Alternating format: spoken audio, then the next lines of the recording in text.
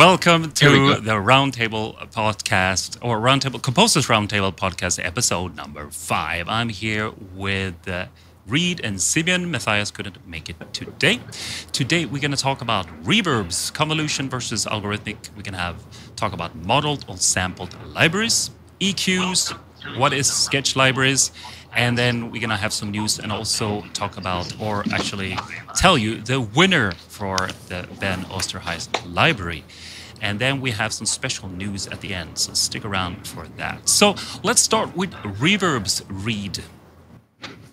Well, I would say I'm a reverbaholic or a reverbaholic. I have hundreds of them, not really, but I have too many, and I don't know why. They just seem to accumulate like kudzu or something like that. And but I only really use the IK multimedia reverbs. I know that's not the most fashionable reverb. I own all the ones that everybody raves about. I've got FabFilter. I've got all these expensive reverbs, but I just like them because they're extremely subtle. I don't like to hear a lot of reverb, and they have 1,000 ways of adjusting them, and I like that. I feel when I have spaces, the east-west convolution reverb, I find when I change a space, it's a very, very big difference, and I just like to be able to dial in very, very little things, and whenever I try all my reverbs, I end up using it. So of all the things I've spent money on with computer music, I think I've wasted the most on reverbs, and I have no defense for this. And probably if somebody starts raving about, oh yes, I mean, so I bought Seventh Heaven, which I never used and never will use, but really? You know, I was made to feel like you had to have it. So you didn't like Seventh Heaven? I think it's great. I actually don't have it, but I heard some samples, and I think it's amazing. Oh, but you like it even though you don't have it. No, because everybody likes it. Yeah, that's true. Peer pressure. Peer pressure. But what's I thought most people probably already know that. But what is the difference between convolution and algorithmic, or how do you look at it? How do you use it? Reed? Sam, why don't you explain that? Well, what I know, I'm not a reverb expert, but the way I understood it through the years is that everything is digital now, so maybe it doesn't really matter.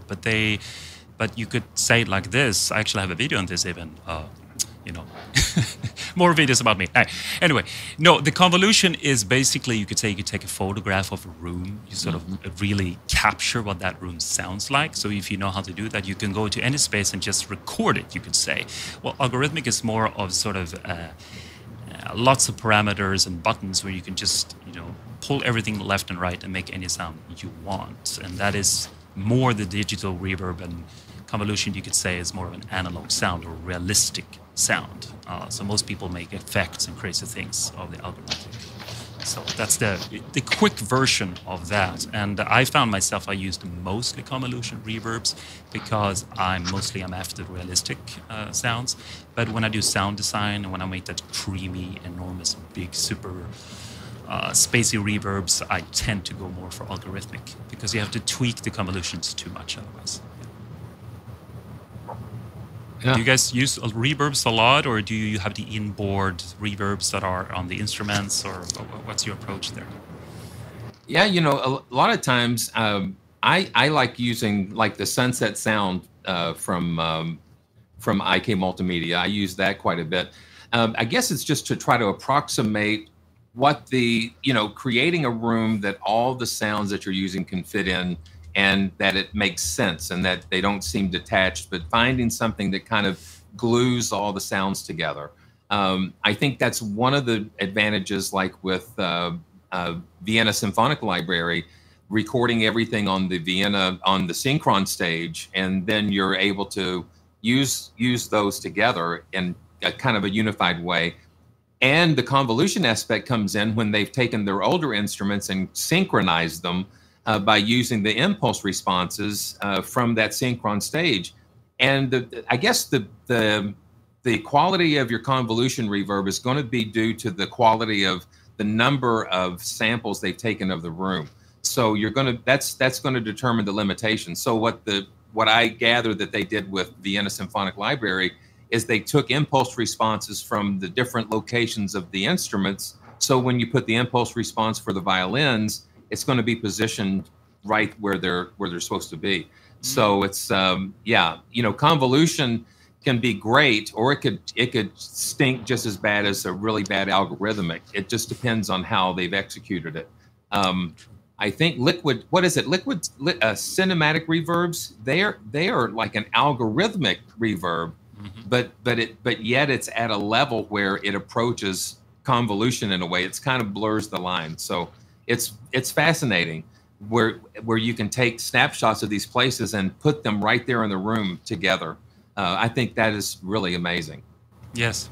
And I'm laughing at myself because I'm going to be famous for the guy who never remembers anything, because I just realized there's a reverb out there that you can try for free, and maybe I have to look it up later when somebody talks and put it out there, that you can actually put the players the way you want it yourself. So you get a room, you have lots of different rooms, and then you can say, here are the violin players, or here's this section, whatever. It's really nice, and it's visual, so you don't have to be an expert. You can just put, oh, here's the mic, or here's the reverb. And so you just create a space that way. It's really, really nice.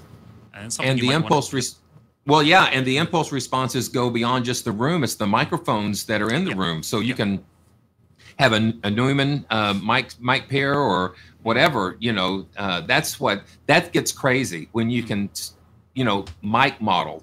Choose different convolution sets based on the mic type. So it starts just going down and down and down.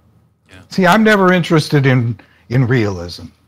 I just like, there's a sound I want to get from a guitar or whatever, and so I look for something that's going to make it sound good. So I'll often, let's say I'm using Orange Tree samples and they have all these great presets, there'll be a reverb on some of these presets, and I'll just go, I like all the sound effects that they put on. I like all the way they process the sound, and that's my sound. I'm just going to use that preset in my song, maybe change it slightly, but it's never occurred to me that I would want to put that guitar in the same space as anything else. It's like my music is just not that way. I just hope it will sound good to me.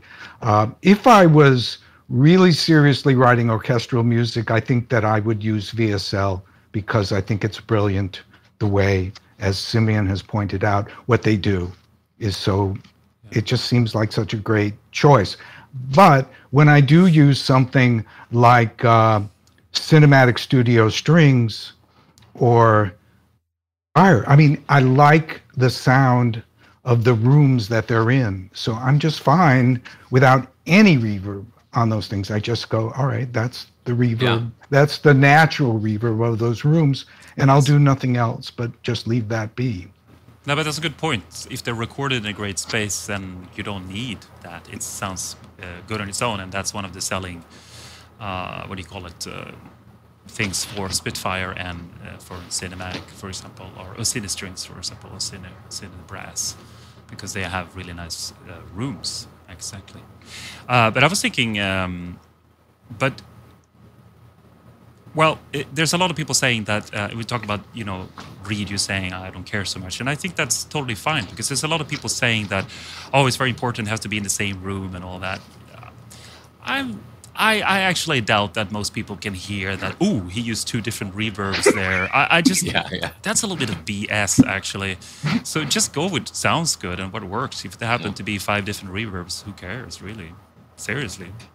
I think it's just, I have this fantastic reverb. But I want to say I'm a little bit spoiled. It's not that I have tons of great reverbs, but it is actually true. Maybe you hate or love Cubase, but the reverbs included there are fantastic. They are. They are. I agree. That is so true. They're really good. Yeah. So I don't need to buy a lot. I have some other ones, but I just realized that Cubase is very complete. So Steinberg, we have a sponsor. No, anyway. So, but how do you guys use reverb? Because myself, for example, I realized we can take East West Hollywood. They now come loaded. Every sound has a reverb in it, but I actually turned that off and then I put my own reverb. It's not just so I want it to sound the same because I care a little bit less about that, but it's actually to save computer power. Because if you Yeah. have 30 instruments at the same time, it's like that's a lot of reverbs. So I usually That's the other thing with convolution is that it takes a lot of processing power. That's a lot of contact libraries that use a lot of the convolution engine. That's what causes that CPU to start spiking because of all the intense processing that has to go on when you're calculating those spaces using convolution. That's why algorithmic reverb is a lot easier on CPU. So you gotta find that balance. Yes. So what is a good reverb if somebody doesn't have Cubase, or no, if someone doesn't have a really good reverb, but they feel like they wanna spend all the money there is, but they still wanna upgrade or just have a decent reverb? What do you think is a good start? What do you say, reverb? Oh, well, I think the East-West reverb, which is convolution reverb, Spaces. I think that's really good. That's where I turn if I'm going to do that. Well, it's included in the subscription, so it's a no-brainer there. Of course. Yeah, which I don't have, but I bought. Actually, I got the Composer Cloud, and that was one of the things that sold me on getting it. And they have so many sales that I think it's a good deal. I think that Eventide makes good stuff. I like the Fab Filter reverb. Yes. I forget the name of it, but I think that's really beautiful. And gosh, the stuff in Complete is good, in my opinion. And yes. I mentioned the IK multimedia reverbs, and I don't think people really try them, to be honest. They're too snobby to like say, oh, these are actually good. But I think if you really gave them a fair listen, and there's a room and a spring, I think, in a hall. And I usually, and I'm not really a preset guy. I like to dial around, and it gives me so many opportunities to find exactly what I'm looking for. So I don't know. What do I do when I'm looking for a reverb? I take all my favorite ones and plug them in and see how they work in the mix. And guess what? It's always, like I always say, Omnisphere wins. You know, that's my personal one. And, when I finally move up and get Total Studio, the new one, then I'll have that Sunset reverb, that Simeon's, and I'm sure it'll be good. There, among the other things I own, there's the Isotope ones, and Arturia has reverbs. I got one for free. Best Service gives away these kind of best of reverbs during their sales or Black Friday sales, and those are really good too. So are there any reverbs that are cheap and that you definitely get, like a first buy if you don't know if there's too many options? Do you have any suggestions there, Reed? I mean, everything you said sounds like, that's probably good. I agree, but I just wonder if you thought about that. Well, I mean, that Arturia one was given away free. It's like hanging around for these sales. One of the things that gets given around, I think Raum, the Native Instruments, the Native Instruments reverb was given away free as a Christmas thing. So you can't really, it's a kind of wild reverb. Oh, that was great.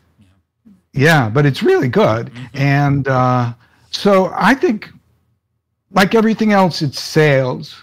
Figure out what interests you, and certain times of year like Black Friday, some of these things are going to come up for practically nothing. So you really have to think about what you want. And in terms of IK, they put everything on sale.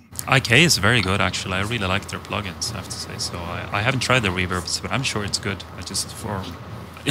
Just listening to the other stuff. But Simeon, do you have any reverbs or any tips? Well, I was looking. I was opening up my list here, and you can see behind me all of this list pops up with just reverbs. Yeah. And normally, I'm going to mention Waves. I know there's a lot of mixed feelings about Waves, but No, it's good. I've stuck with them. I'm not on the latest waves, so a lot of times there's a problem when they update something or they add a plugin that you have to update whatever, and it just like is a big mess. But so I've learned to kind of preserve the ones that I have that are maybe like maybe 8 or 9, I guess version 8 or 9. But I go to the Abbey Road Chambers. I love that on string sections and things. So I usually go to that. I go to Sunset Sound a lot, and then the CSR from IK Multimedia. The plates and the halls are great. And let me actually see what else. Reverb from Waves. I recommend that. That's the other one. Yeah, that's the other one. I'll use that one like on vocals sometimes, just to get that, or sometimes I'll use it on the orchestra bus, and I'll just kind of run everything through that just a little bit, just to kind of, pull like again, just to kind of glue everything. Somebody asked about Valhalla in the chat, and I'm not I'm not sure. I've not tried that myself, but have you guys had any experience with that? They're terrific, and you can get free demos. So anybody who's curious about it, and it's one of those companies like Indigenous where there are never any sales. It's anytime you buy, it's a very low price. It's $50 for their reverbs, and you can demo them and see for yourself. I've seen videos where people compare Valhalla reverbs to the most expensive reverbs, and they get the same quality of sound out of the Valhallas. So I don't see, I think that's a very good answer to Sam's question about something. That's $50, and you don't have to worry about it being cheaper. And I don't think there are better reverbs out there. I recommend Valhalla totally. A lot of people really swear by them, and their whole thing is that they try to model sort of old stuff and old styles. So each reverb can do one thing. If you care about, be able to do more, maybe you want to get more reverbs. But no, they're amazing. They sound really good. And so are they the ones that do the Brascotti, the emulation of the Brascotti reverbs? Is that? Don't ask the guy who never remembers anything. So. Brascotti, is that? A lot of people do. I think some of the best service ones do, but that's exactly, I just can't get in. One of my pet peeves is always these trying to recapture some really expensive equipment. Yeah. And it's like, okay, I don't have whatever it is. But they've got the IR stuff, and I think some of the Waves IRs have those. Yeah. Well, Waves have a bad rep because of their selling tactics, but otherwise they do have some good plugins. It's just to admit it's the land of the infinite $29 sale. Yeah, exactly. It's really hysterical. So if you hang around long enough, it'll be 20. The Abbey Road reverbs will be 29. You will find what you want for you eventually. Yes. So guys, the Valhalla has the Supermassive free. That's what I'm seeing there. So but that's kind of the Supermassive is delay reverb mix thing there going on. Right? Yeah, it's really cool. Composers Roundtable Podcast. Yeah. Let's move on to model the sampled. We're talking a little bit, about reverbs, and they really are all digital. So it's kind of funny when you talk about model or sample. So what do we mean with that? Seaman, can you introduce us to models? Yeah. So I've worked a lot with Pianotech over the years, and I've watched them for probably since the beginning, and so basically my understanding of how modeling goes, and I've learned a lot more over the years. So they will take a reference piano. So like with their New York Steinway and the Petroff, the new Petroff, they have a reference Petroff in an anechoic chamber, and they do sample it, but they use the sampling to break down and analyze what's happening with the piano. So they will. It's almost like synthesizer modeling. So you've got somebody that wants to model a memory moog. Well, they will take the circuitry and try to model the different components of the filters and all of that, the oscillators. Same way with the model piano. So they'll take and model a soundboard. They'll take and model the hammers. They'll take and model the string length and the string material. So every component of the piano is broken down into these digital models and components based on the reference piano. So Petroff was one of the very first that had their own anechoic chamber that you've got this concert grand sitting in, so you can get very accurate data to base your models on. And with each model or each update to Pianotech, they just keep improving. So the thing about especially Pianotech, it's just like you love it or you hate it. There's really no middle of the road sometimes. It's like, and I call it the uncanny valley of instrument modeling. So it's almost like with the CGI in the movie world, CGI back before it became more advanced, it's just like, it looks real, but there's something about it that just doesn't look quite real. And so we get a pushback because something about it is almost too perfect. And so we just kind of, it just kind of hits you wrong. And that, I think that's what we're seeing with the instrument modeling, because it's almost too pure, or there's just one thing about it that just kind of tells you that you're not listening to the real thing, that it's that uncanny valley. Yeah. I'm finding the same thing with the with audio, with SWAM, with sample software audio modeling, and I'm still diving into that with their violins and cellos and their woodwinds. It's the same thing.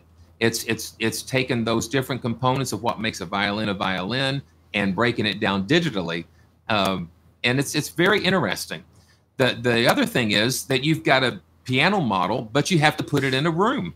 So there again, you have the convolution and the modeling of the room in play. And again, with Pianotech, you can actually design the room the piano sits in. You can say, I want a room this wide and this deep and this tall. And I can take the microphones. I can say, I want the microphones over here. I want two here. So it's crazy. But I don't think we are at the point yet where you can tell the difference between like a sampled piano or a real piano. There's nothing that will ever replace, in my mind, sitting down behind an actual instrument and playing it, because there's too much that goes on, in that realm. So that's it in a nutshell. It's a great start, actually. I want to mention a very interesting company here. I'm going to put it on screen. It's called, I forgot what they call, AV. They have the Infinite Brass and Infinite Woodwinds, and this is really something to check out. I still agree entirely with what you're saying, Simeon, about everything, because that's the same for me. I really love this idea. I wish it was better, because you don't have to have 3 billion gigabytes of samples. It's just, it's much easier to keep it. Your resources are better, less RAM, less memory, everything. So I really wanted to go there. I think there's one more thing apart from the technology being there yet, but it's going to happen more and more. It is that even though when you sample instruments, even though it's just notes most of the times, there's still a soul there. And I'm not talking just religiously. There is a performance there. And we can take Ben Osterhaus as a great example. His library is a little bit different, but there is a real performance there, and that really adds a layer that is very important. And I think it's not just that the sound is not there yet, it's also that something's missing, because it's just raw data without purpose. That sounds a bit too raw, but there's something about that I think I can hear. Otherwise, and here's a twist on that, because the thing is, so you have a craftsman that makes an instrument like a guitar or a violin. So you take that concept and you have the craftsman making a digital instrument. So they hand this to you, and then you impart. You're not playing back recordings of somebody playing a piano. You're actually affecting their performance. So like with a modeled instrument, it's responding to the input that you're giving it. So you're not playing back recordings, you're actually, performing on this instrument, So, and I absolutely agree. I call it a residual effect. So I've traveled quite a bit and played so many different pianos all over the world. And you sit behind some pianos, and it's just like, some other people have been there. And some really skilled musicians have been there. And then it's something you leave behind a part of yourself when you're playing these instruments, and that's what that's what you're talking about. It's that human factor. It's the heart of the instrument, the heart of the library that really makes things special. Yeah, in fact, some of the really old synthesizers that were, Stevie Wonder and other rich people used in the 70s and 80s, they were these, of course the technology is advanced, but they were famous for being able to do any sound. And they were actually able to do any sound. It's just that they forgot all the extra bits and sounds and noise that instruments make, creaking or the bow doing something or the instrument itself. They were just doing sort of waves, without all that extra stuff. And I think that's what you're talking about, Simon, and I agree with that. There's so much other stuff going on. So I really hope that this technology goes better and better. For example, I think piano tech is really amazing, but I'm not sold. I find that other sample libraries are way better. I'm picky, but I won't swap out my sample pianos for piano tech. Maybe in the future if they get even better, I don't know, because they're pretty impressive. What do you think, Reed? Well, I think if you play an instrument, and if you've played an instrument for decades, you're never convinced by any virtual instrument, because you just know, like if I play my guitar for 2 minutes, immediately you would see that no virtual instrument could do that. Even if it cost millions of dollars, and even if they spent 100 years doing it, they couldn't do it, because it's not that I'm so great, but that what's going on between those strings is so complex. All these different resonances and all these different, it's just not possible. And that said, I am firmly in the sampled camp. And I think that modeled instruments can be useful to layer with samples, just as I always, from the very beginning of my interest in this, is I would take something like a DX7 piano and put it with, which didn't sound anything like a piano, and I would put it with, my Mirage sampled piano, and the combination was something that I liked. But I'll give one other thing I would say is there's a company in Montreal called Applied Acoustic Systems, AAS, and they will do things that are very interesting. They have a series of 2 libraries called Masala, which were done by Christian Lafitte, I think is his name.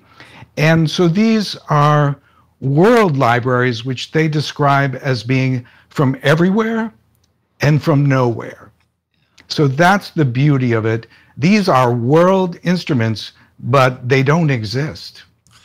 So they don't have to sound, if they were going to play one of these instruments, sometimes they put a name on something and I'll laugh because, I can get a better version of it from a sampled library.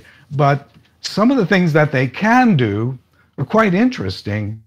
Blend them in with a sampled library. I just love the Masala libraries. There's 2 of them. And there's another, there's another one called Journeys, which is kind of brings in the kind of Terralanti idea of you're also going into the past. It's not just other lands, and so that company I think is really special. They were one of the first companies to do modeling. They, way back in the the late 90s, I think they actually bundled their Tasman modeling with Cakewalk, and that was my first encounter with them. And I've just fallen in love with what they're doing with like the Rhodes, their Lounge Lizard, and their guitars, and what is it, Chromophone?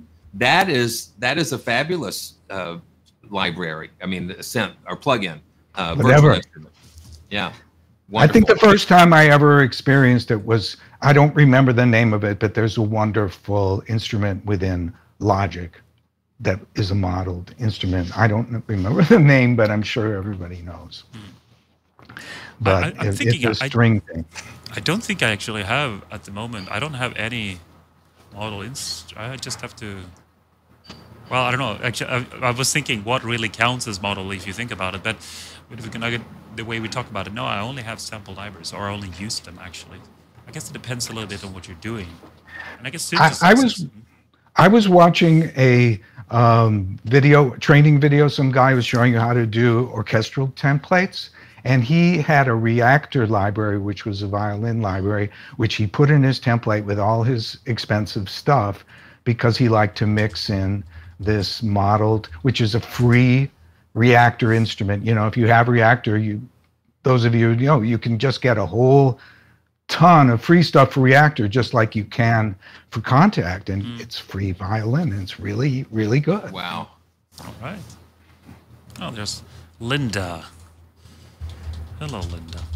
So. Hey, Linda. Oh, you know Linda? We all know Linda. I don't know.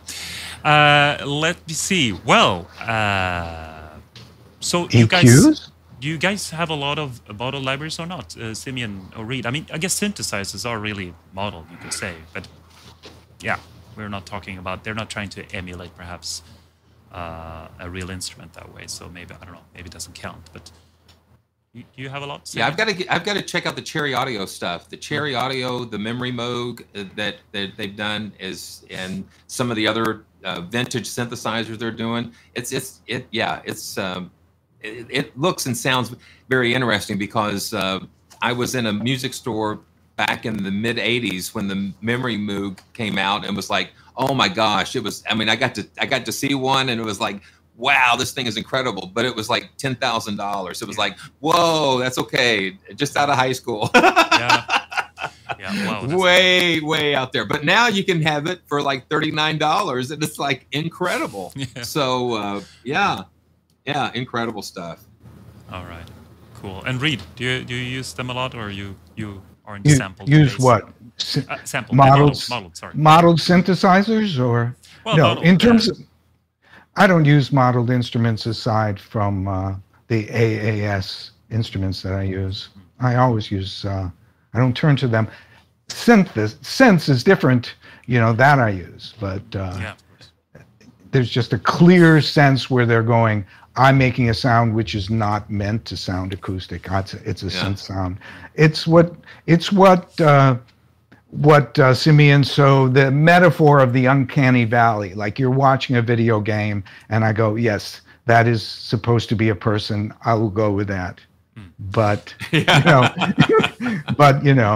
you're never convinced that character you're following really is a person. And I've seen it done tremendously well, but still.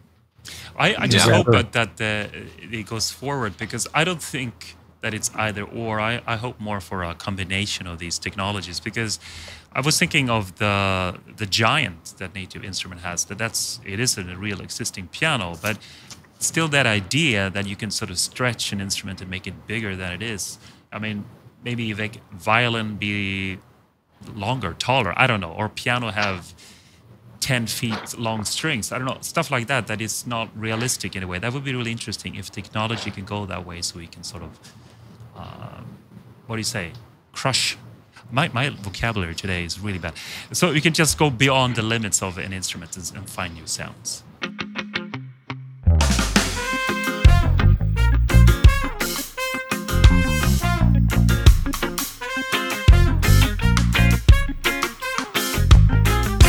Let's keep on and talk about EQs. I don't know if this is the most exciting topic here, but I have got a lot of questions about this, so I thought we could talk about it. And so, do you use EQs?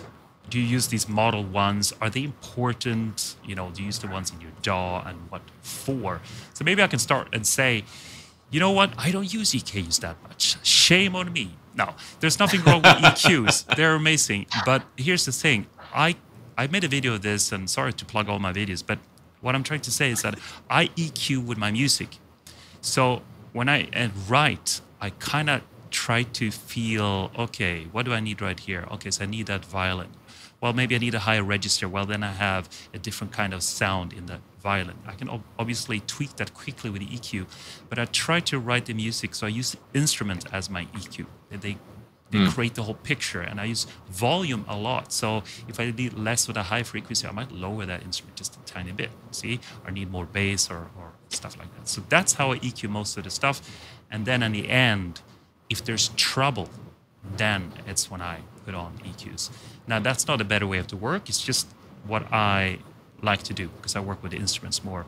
And some people are more into sort of sound technician working that way. They might really want to find the perfect EQ. For me, the technology is quite simple. It's basically volume on different frequencies, and you can find all this. There's so many EQs on the market that do so many things. This one does this one has modeled after that, this one has more saturation, all kinds of stuff. And I'm sure that is true, but unless you really, really, really know what you're doing and you have an amazing room, you have these amazing speakers, and you have time and a great room, it's very difficult to hear a great difference between these EQs. So I say, if you don't work that hard with EQs, then use the ones that are included in your DAW.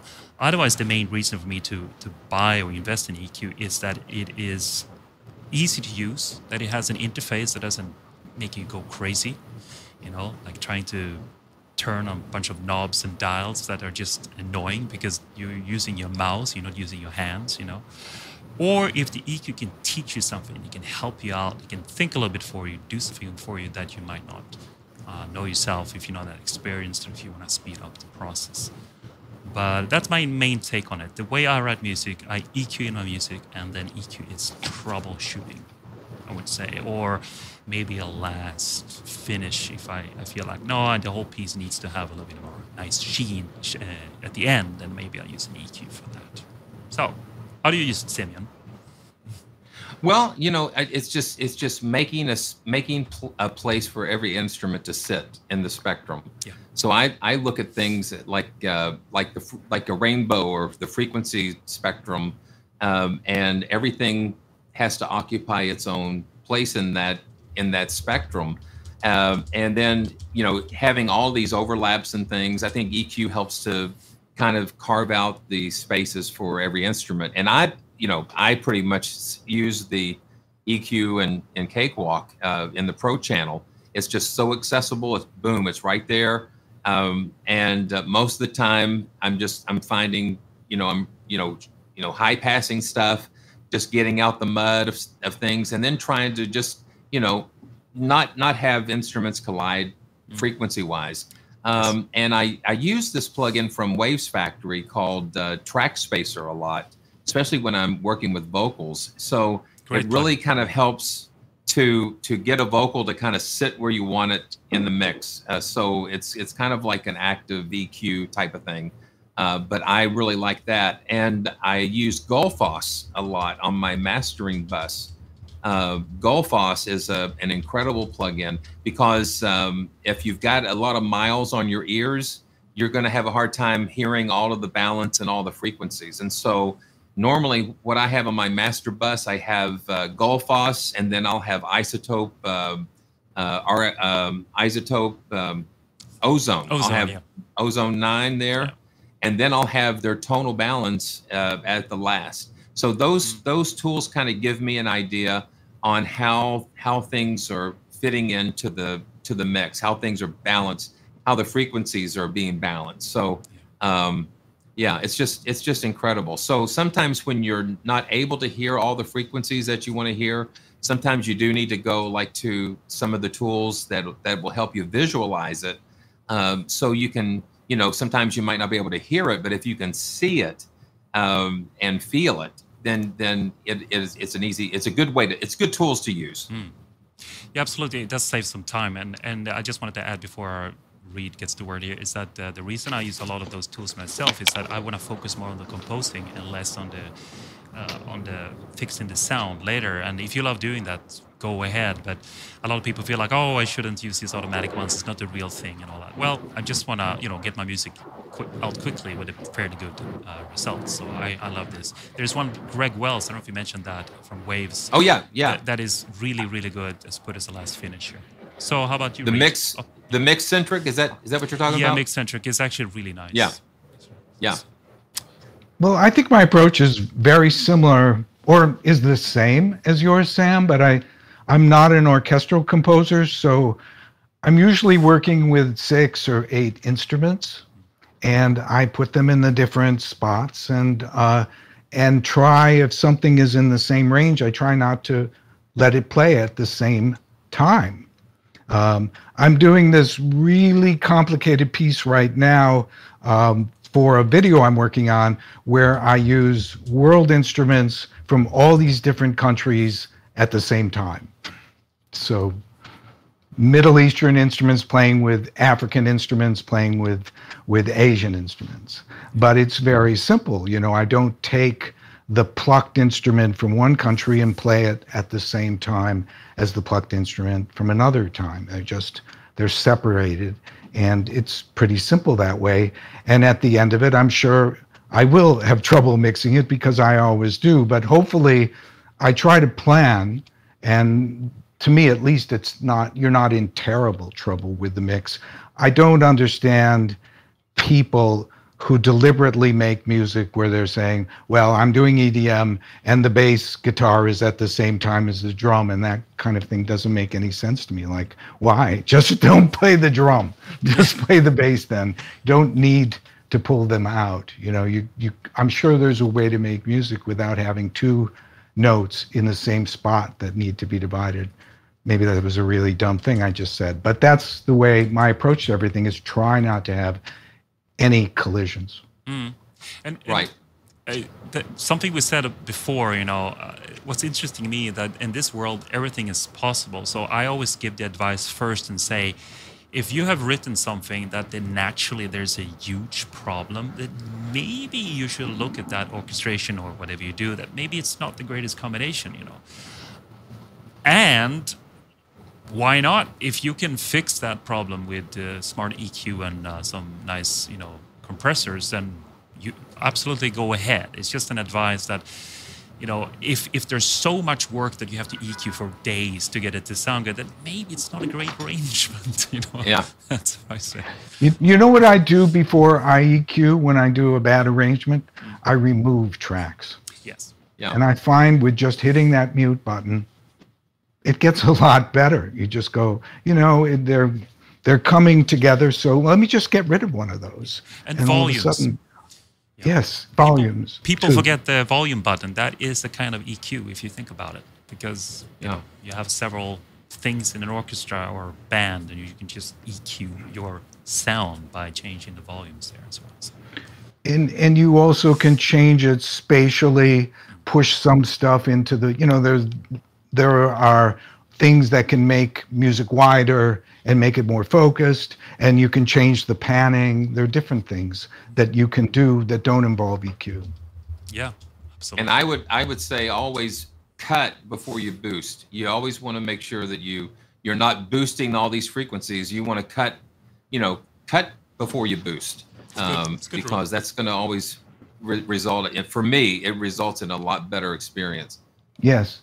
You know, the big problem I have with it is the instruments sound good They do by themselves. So why do you want to start messing with their natural sound in order to make them work with your damn music? I mean, leave them, they sound good. Leave them sounding good.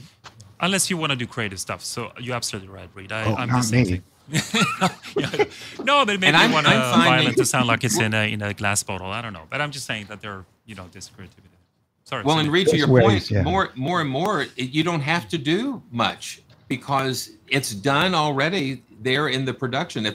If the library was done correctly, you've got Abbey Road, you got all these big studios, and they have already they've done the hard work for you, pretty much, because, you know, a lot of times I'll try to find a bad spot. It's like, hey, I don't have to do anything here, so let's move along. Yeah.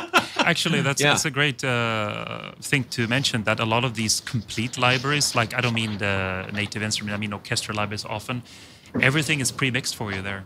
So you just have to, it's panned and ready to go. It's really, seriously. You don't have to do a lot, you just play it. Like East and West is like that, and Spitfire, some of their combination is like that. The BBC. Well, I know that with the Spitfire's latest update to their symphonic collection, they've got the Jake Jackson stereo mixes, and it's like, man, I'm going to use those, and they sound incredible, and you don't have to worry about selecting which mic position because Jake did a fantastic job doing that for you. So it's like that's what helps speed up the process too. So you're not searching for days for that right mic position, unless that's what you want.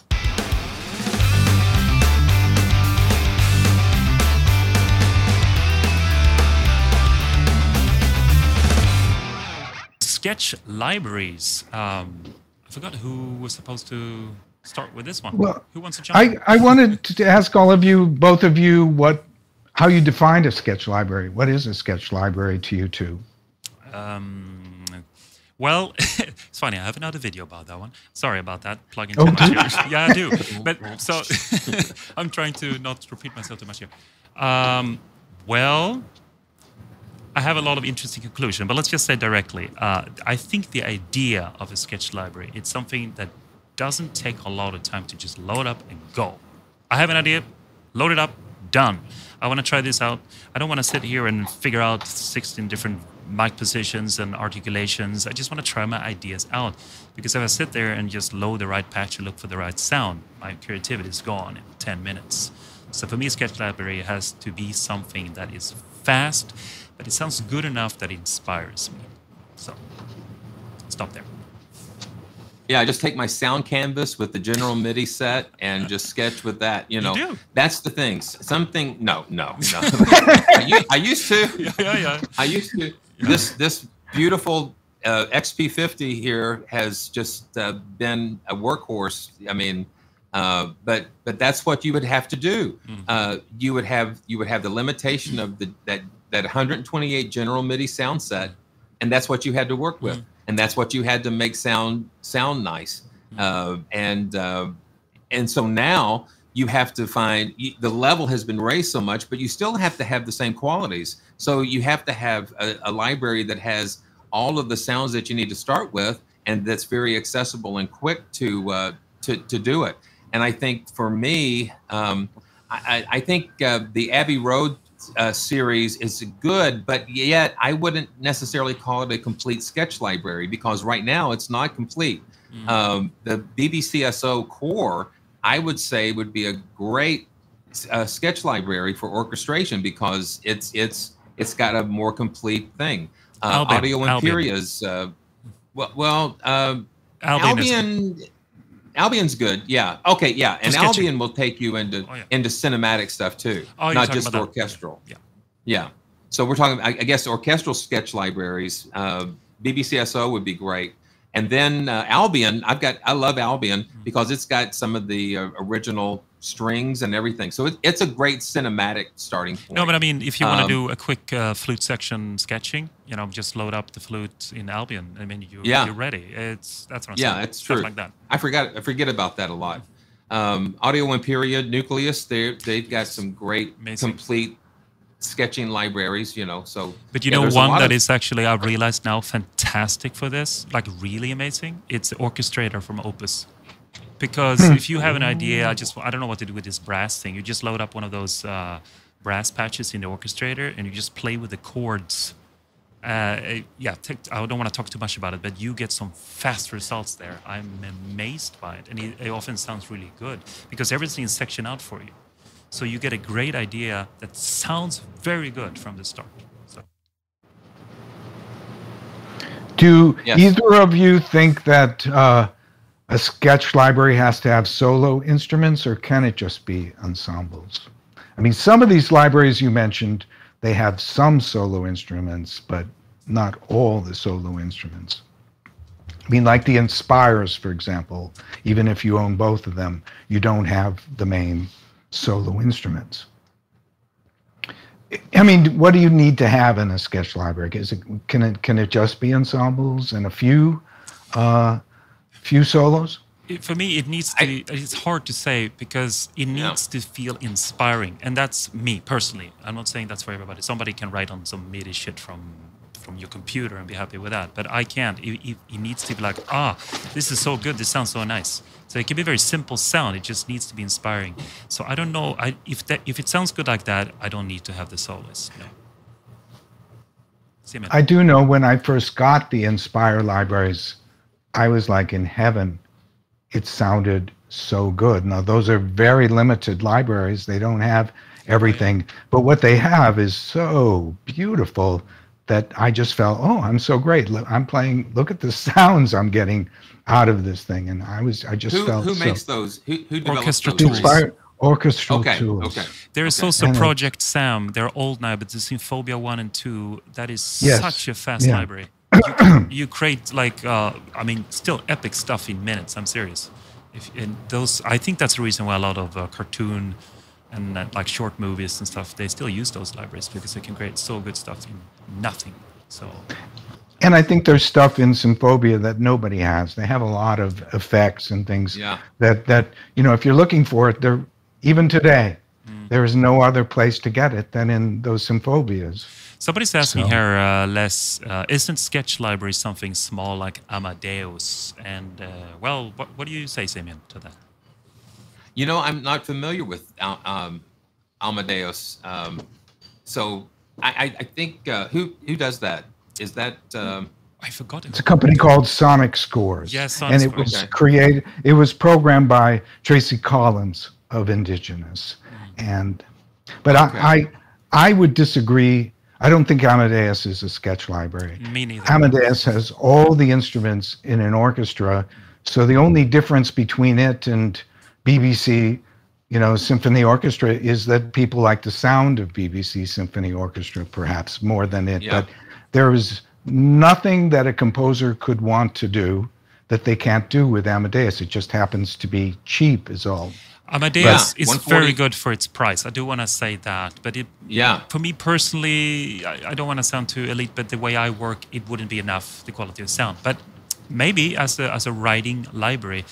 But then there's also the question of, do I want to have another library, learn how it works, write all music there, and then transfer it to another library? I've doubled the work for me there. So that's one of the reasons I don't work with that. I have other libraries that are good to write on, but also can be good enough to finish with them. So, I would say about Amadeus, I don't think it's a sketching library. I think it could be the very best thing for a young composer to buy, because when it's on sale, it's $100 and you have everything you need. If you're not presently scoring major motion pictures, you can learn everything You'll have every tool that you could want, from choirs to percussion it's got everything. It's got all the instruments and all the ensembles. But I would like, if it's okay, I would love to talk about what I think is the ultimate sketching library, which there's no second or third or fourth. I consider this the omnisphere of sketch libraries, and that's Kirk Hunter's virtuoso ensembles. And this is a library, that sold in Black Friday last year for $29. Wow. Can you say the name again? It's Kirk Hunter's Virtuoso Ensembles. Kirk Hunter. So tell me more about that. What it is you have on your screen violins. On the keyboard, it is split violins, violas, cellos, basses, and it's the same for the brass, and it's the same for the woodwinds. And you have little sliders, so if you want to start one or have overlap, you can do that in a second. And you have all these different articulations. So if you don't really know how to orchestrate, and you just want to go, I have this melody, what would it sound like on an oboe? What would it sound like on a flute? In a second, you can hear how it sounds. And it comes with a ton of multis in case, different patches put together so that you could be playing brass instruments with strings, every combination you can think of. And I find for somebody like me who doesn't know everything, I'm able to go, all right, I have this melody I worked out on the piano, or I'm singing to myself. Let me hear what it sounds like on all these instruments. And let me hear what it sounds like when I'm playing a violin and I also have, a tuba. It doesn't matter. I can hear all this stuff instantly in real time. And you can just change those sliders and move it around. And Yeah. I think for the way I personally define sketching, it is amazing. And Really? while there are others that do similar things, I think it does it the best. And I would finish by just saying that Simeon recently did a video this week on another Kirk Hunter library, and he used the sound of virtuoso ensembles, and so the sound was good enough I got to check it for out him now. to You use. piqued my interest. Right, How right, much- Simeon, you'd agree, right? I mean, Yeah, the sound. I mean, and I actually would take virtuoso ensembles on the road in my little flash drive, and when I would play live, and I would use it to, to have those really fat horns and strings right there. It's very quick and accessible. I would agree. I would agree with that. Yeah, And it just also picking has up very quick. it also has percussion. It's The got some really percussion good you percussion. need, it has really good sounding percussion, but not every possible No. percussion instrument, but what you need to sketch. And it has choirs. I mean, it's amazing what But comes in this do you feel like thing. it's only for sketch, or you could actually produce with this library? Would it be good enough as an You, end result? you totally could produce with it. You Okay. totally could. But if I was going to sketch, that's where I do go when I'm looking to find out what a melody might sound like on different instruments. So is it both ensembles and solo, or I didn't? No. No. How does it work? No, it's just ensembles. Yeah. The woodwinds are solos. There aren't any ensembles of the woodwinds, just solos. But the others are ensembles. I haven't heard about this. I'm definitely going to check it out. I'm very happy actually with Opus, actually what it does in orchestrator. I wonder if it's similar, maybe. I don't know, because they have really nice ensemble patches. Nope. Somebody's. I don't. Nope. I'm not sure. Okay, I don't either. I'm gonna check it out. It sounds very interesting to me. Yeah, But I would say it's $2.99 now, but sign up on the mailing list, and because it'll wind up on audio plugin deals or Really? one of those- There's no reason to pay more than $70 or $80 for it. Yeah. It Is it always a- will go down to that. Does it have a small footprint? Does it use little RAM or yeah? Yes. So you can load everything very quickly and just go. Is that? Because that's Yeah. Yes, totally that. Sounds very nice. I do want to say though, one thing. I know it's not really maybe the same thing, but I use the piano as a sketch tool. That's always. That's- That's the first thing for everything Yeah. actually. So, but I like the idea because sometimes an instrument can be really inspiring, and I'm sure a lot of people could do that. You can just play around with this patch, and wow, this is amazing. But for me, it's piano for everything. If you're not conservatory trained and you have trouble, if you're just somebody who would like to make orchestral music, this is a tool where, and that's me. Yep. And this is a tool where I can go, oh, how would this be on a clarinet? How would this be on an oboe? How would this be if I doubled the violins with the cellos? How would that sound? Well, I find out. And I I mean, can just this keep is moving amazing. through this. But I And do so wanna it's say- not like some other things where, like the orchestra, which I know I don't have this opus, where they'll just put something together for you. This kind of leaves it open for you to explore. And I just think it's a wonderful piece of software, particularly when it's sold for $30. Yeah. No, but seriously, if it only costs $30, it sounds like a really amazing tool. I'm gonna That's a check it out. no-brainer at that. I just wanted to say one thing you can do also now if you feel like you have no money or you don't want to wait for the sale. If you have a library orchestra, this is more work, but it will pay off in the end. Create an orchestra template. So just put all the instruments out in a template in order, whatever you like. And then what you do basically, if you want to play, you just start that template, play with whatever instrument. Now I want to try this in the bassoon. So you just move it to the bassoon and you try there. And that's another way to sketch out your ideas. So you can quickly, without loading all these instruments, you can try something out. So If you're able to just take a few minutes and use something like Unify to set up keyboard splits, you can make your own virtuoso ensembles pretty quickly from anything you own. But it's it is so ingenious, all the different multis it comes with. It comes with so many different combinations of, two libraries playing at once, where it's so inspiring. Wow, that's great. I'm really gonna check that out. Thanks for the tip.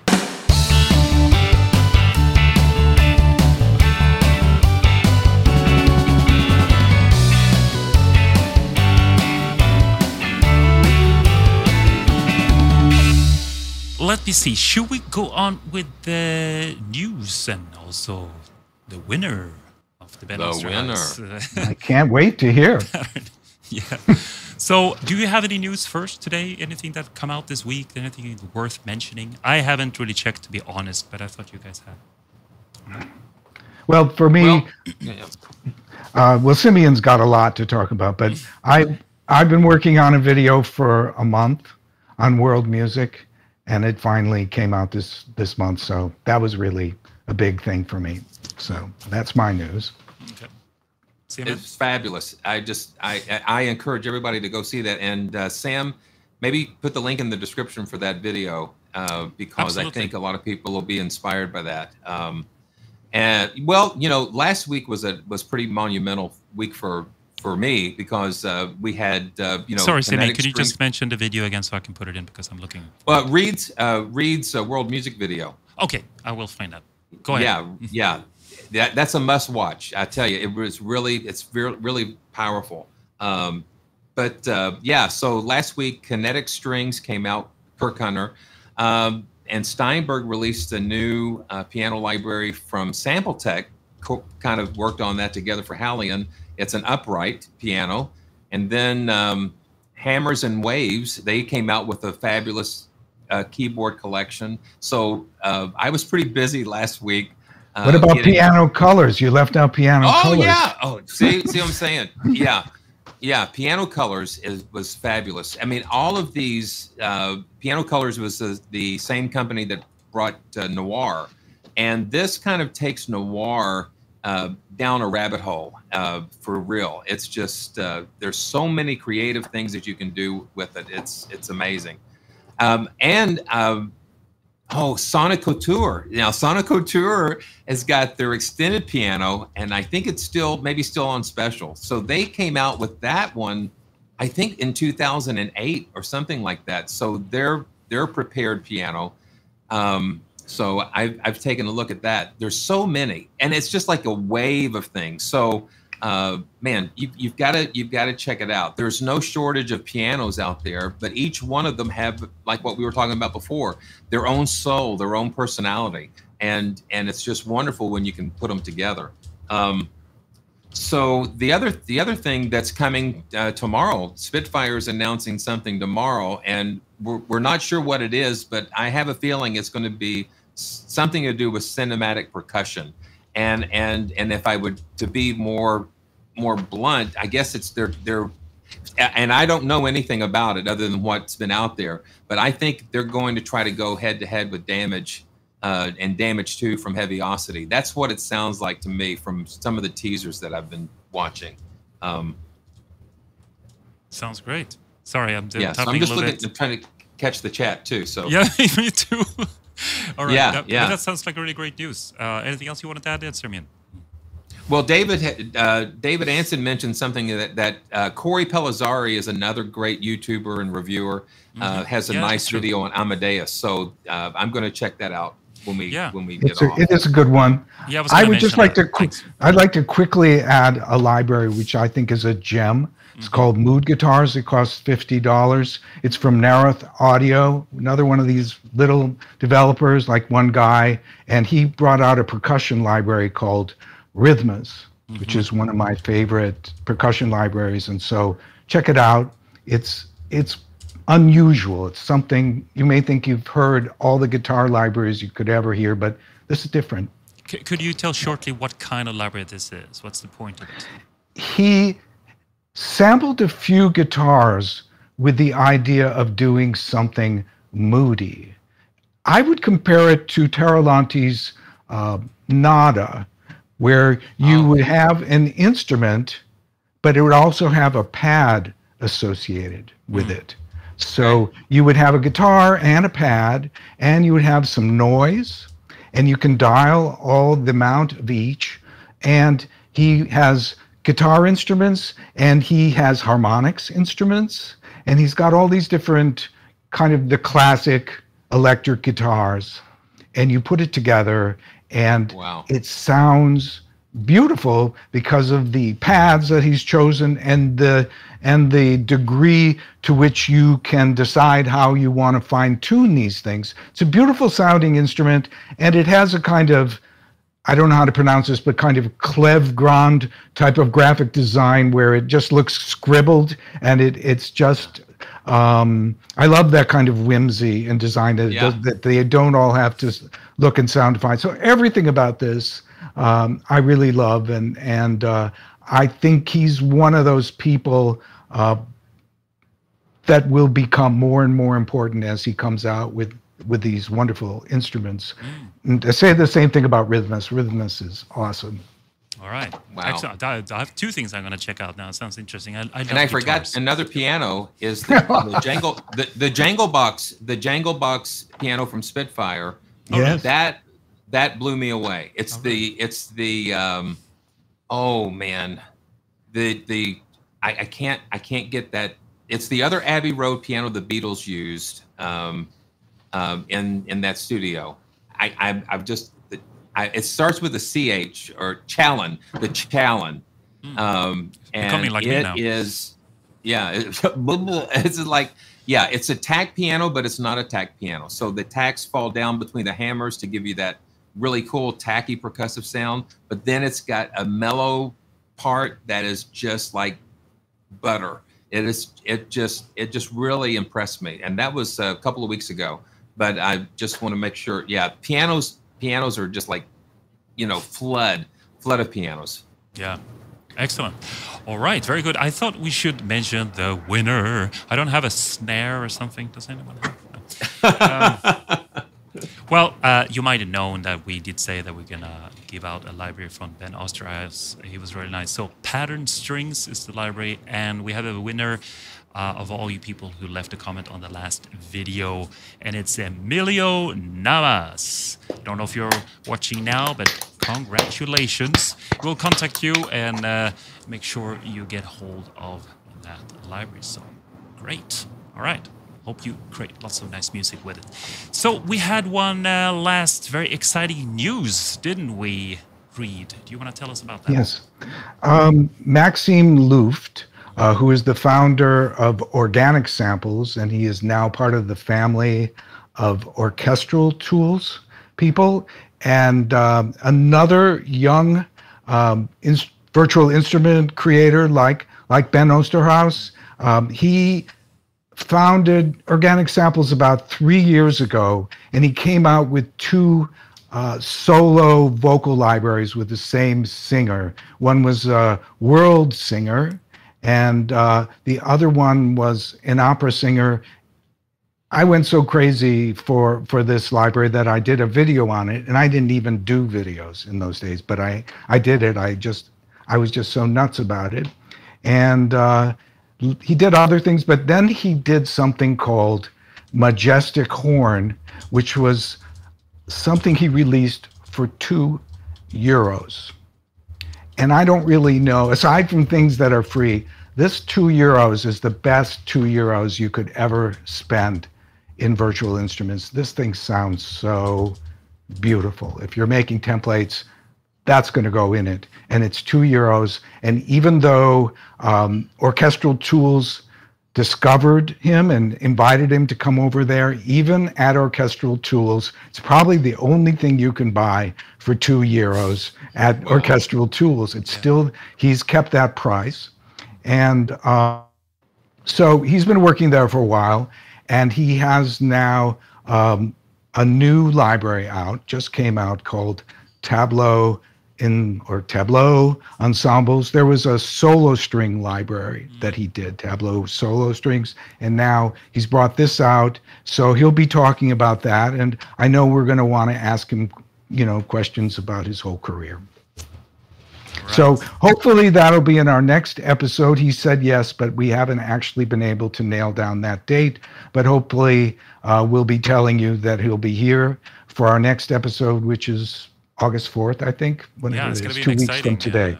Yeah. Hey, I want to give a shout out to our friend Tema that in the chat. Just lovely guy, man. Just love that guy. Just such an encouragement, and it's good to see you on the chat. Good to see you with us. Yeah, I saw that. Yeah, but that's really, we're definitely going to have Maxine on. We'll find out what day. Hopefully it will be in 2 weeks. We'll see. But that's going to be it for this time. We're in a little bit shorter episode. Unfortunately, Matthias was not here.